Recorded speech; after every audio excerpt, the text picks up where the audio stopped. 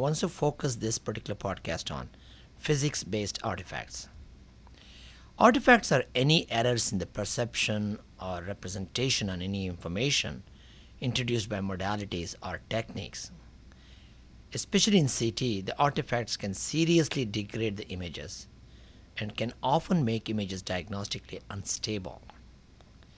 Artifacts can also sometimes mimic clinical lesions that can really throw off a physician reviewing an images because they can really mimic clinical image lesions, which I'm going to show some examples later podcast. So I'd like to group the artifacts into different types. As listed here, the physics-based artifacts result from physical processes involved in the acquisition of CT data. The patient-based artifacts are caused due to patient movement or presence of metallic materials inside the patient or on the patient and so forth. The third type of artifact categories can be classified as a scanner-based artifacts, which are due to imperfection in scanner function itself. Also, another category of artifacts are helical and multi-section technique artifacts, which are produced by image reconstruction processes. So the objective of this few podcasts on artifacts will be to go through under each of these categories, provide some examples, how they are caused, and how it can be eliminated, and so forth. So regarding artifacts, the design features incorporated into modern CT scanners minimizes some type of artifacts. Some artifacts can be partially corrected by the software provided by the scanner. In many instances, careful patient positioning and optimum selection of scan parameters are most important factors in avoiding CT artifact. Among the physics-based artifacts, we can broadly look into three types of physics-based artifact. One is the beam hardening artifacts, partial volume artifacts, and finally undersampling. I'm going to focus on these three types of artifacts in this particular podcast. So what is beam hardening? Beam hardening is a feature where the X-ray spectrum shifts to a higher effective energies due to removal of lower energy X-ray photons. Shown on this plot is a X-ray tube spectrum shown in different energies. As you can see, the shape of this spectrum shifts, or the peak of this particular curve shifts towards the right side as the X-rays passes through 20 centimeter of water or 30 centimeter of water. Assuming 20 centimeter of soft tissue or in a patient size or 30 centimeter of the patient size, which automatically hardens the beam, which means here is the principle. The soft X-rays produced by the X-rays penetrating the patient will get absorbed on the skin surface and do not contribute to image formation, instead contribute to higher skin dose. So in reality, we harden the beam even before it enters the patient. So beam hardening is required to some extent to remove soft X-rays and harden beam so that it has sufficient energy to penetrate the patient. Shown here is the X-ray spectrum and filtration changes of the spectrum. As you introduce more filter, the beam get hardened, which basically implies the soft X-rays are removed from the beam.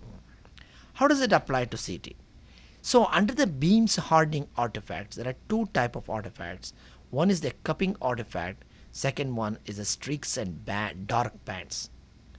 In this discussion of artifacts, this does not imply a complete comprehensive study of artifact. I'm only focusing on some of the key or important artifacts. So one should not assume that this is covering the entire artifact families. I'm just focusing on the key and important ones.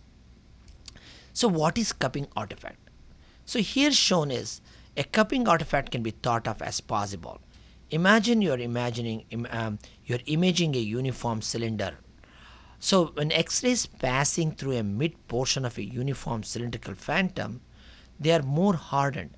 more than those passing through the edges because they are passing through more materials. So on your left hand side in this profile, a uniform cylinder, ideally the projection should be the solid line. But in reality, the projection coming out of the patient or the object is more of the dotted line, which is due to beam hardening. So if you measure the CT number or the attenuation across the cylinder without any type of artificial calibration corrections, you would see the image as shown in the center, where you can see there is a increased densities or increase in signal intensity on the periphery and less so in the center. So if you just simply measure the CT number across the uniform cylinder, the CT number profile looks more like a cupping. That's why it's called a cupping artifact. The one way it's corrected is we do a calibration correction to correct for this inhomogeneity or irregularity, therefore making the CT number equal across the uniform cylinder. There is a second type of beam hardening effects called the streaks and the dark bands. In a very heterogeneous cross section such as shown here in the chest CT, dark bands or streaks can appear between two dense objects in image. As shown in the yellow mark, this is coming out of the aorta area where it is of the vessel injected with contrast medium. So the X-ray passing through this contrast is getting more absorbed, and the adjacent area creates what is called as the dark bands or streaks. So this occurs since portion of the beam passing through one of the object at certain tubular position is hardened less than when it passes through both objects at other tube positions.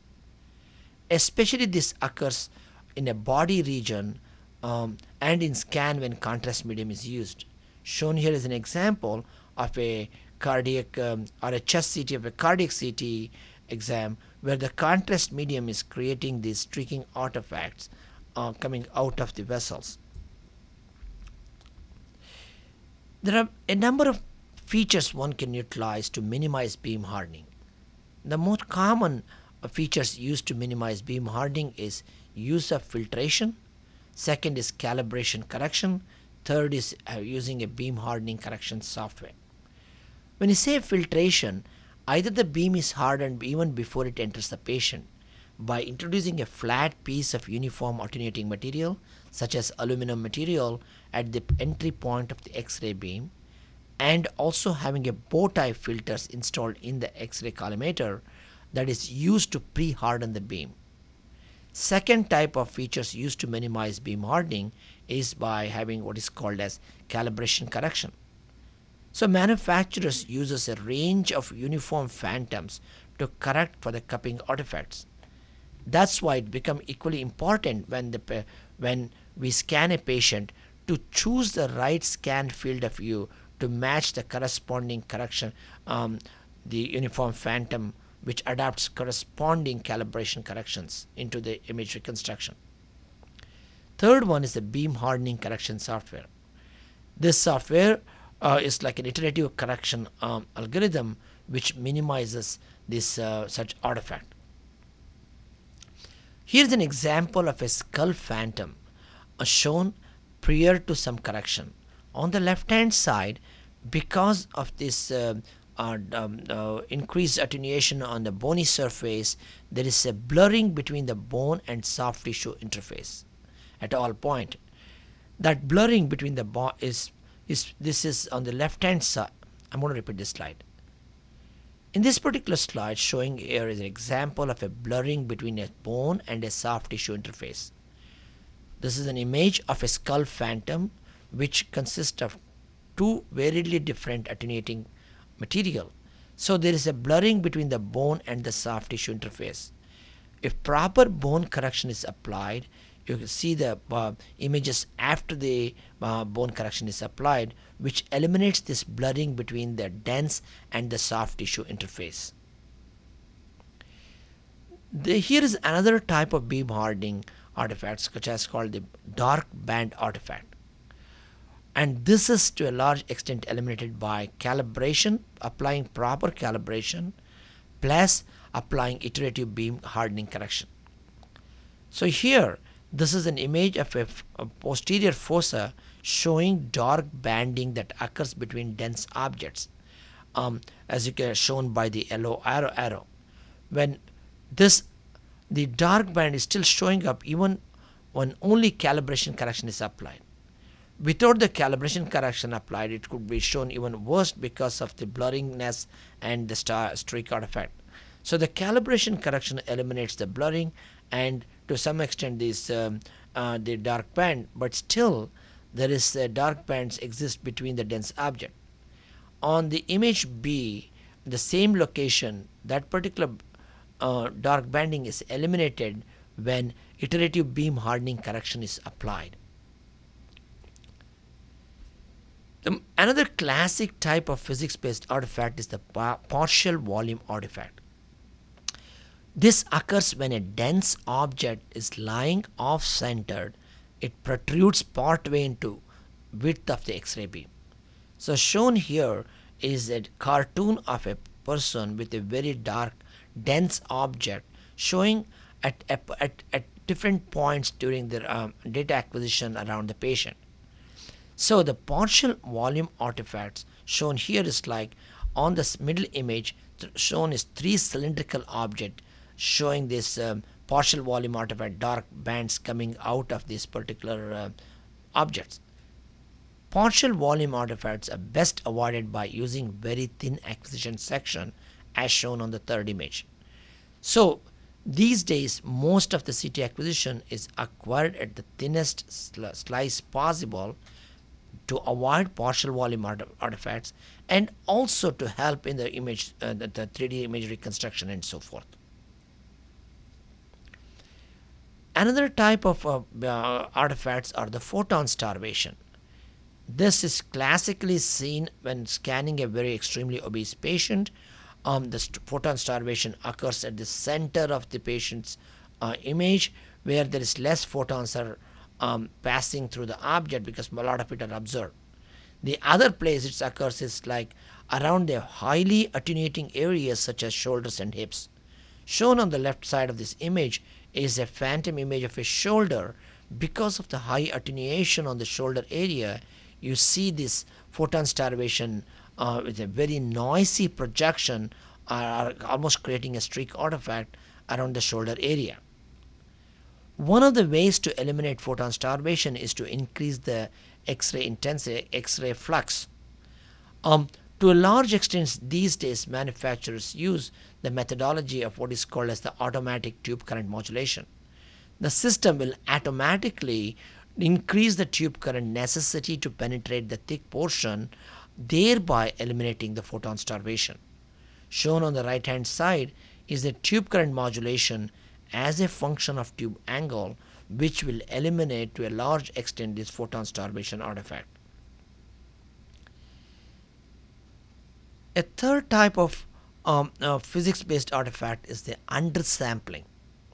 Shown here is an image of a very high dense object such as a Teflon and a uniform surface. What happened here is like the undersampling is caused when too large an interval between projection occurs. That can result to misregistration related to sharp edges and small objects.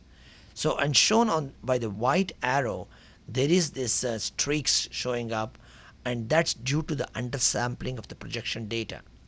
We call this as view aliasing. This results in a fine stripes appear to radiate from the edge of a dense structure, and this is to a large extent minimized by simply increasing the number of projection per rotation. Under the same undersampling, there is another one called as ray aliasing. These stripes appearing close to the structure are caused by undersampling within the projection, shown on the image with the yellow arrows. This again is minimized by specialized high spatial resolution technique such as quarter detector shift or flying focal spot. In summary, the physics-based artifacts are caused by physical processes involved in CT acquisition. The city physics-based artifact to a large extent can be eliminated or reduced with proper calibration, beam hardening correction software, sufficient projection data, and by selecting the appropriate scan field of view. Thank you.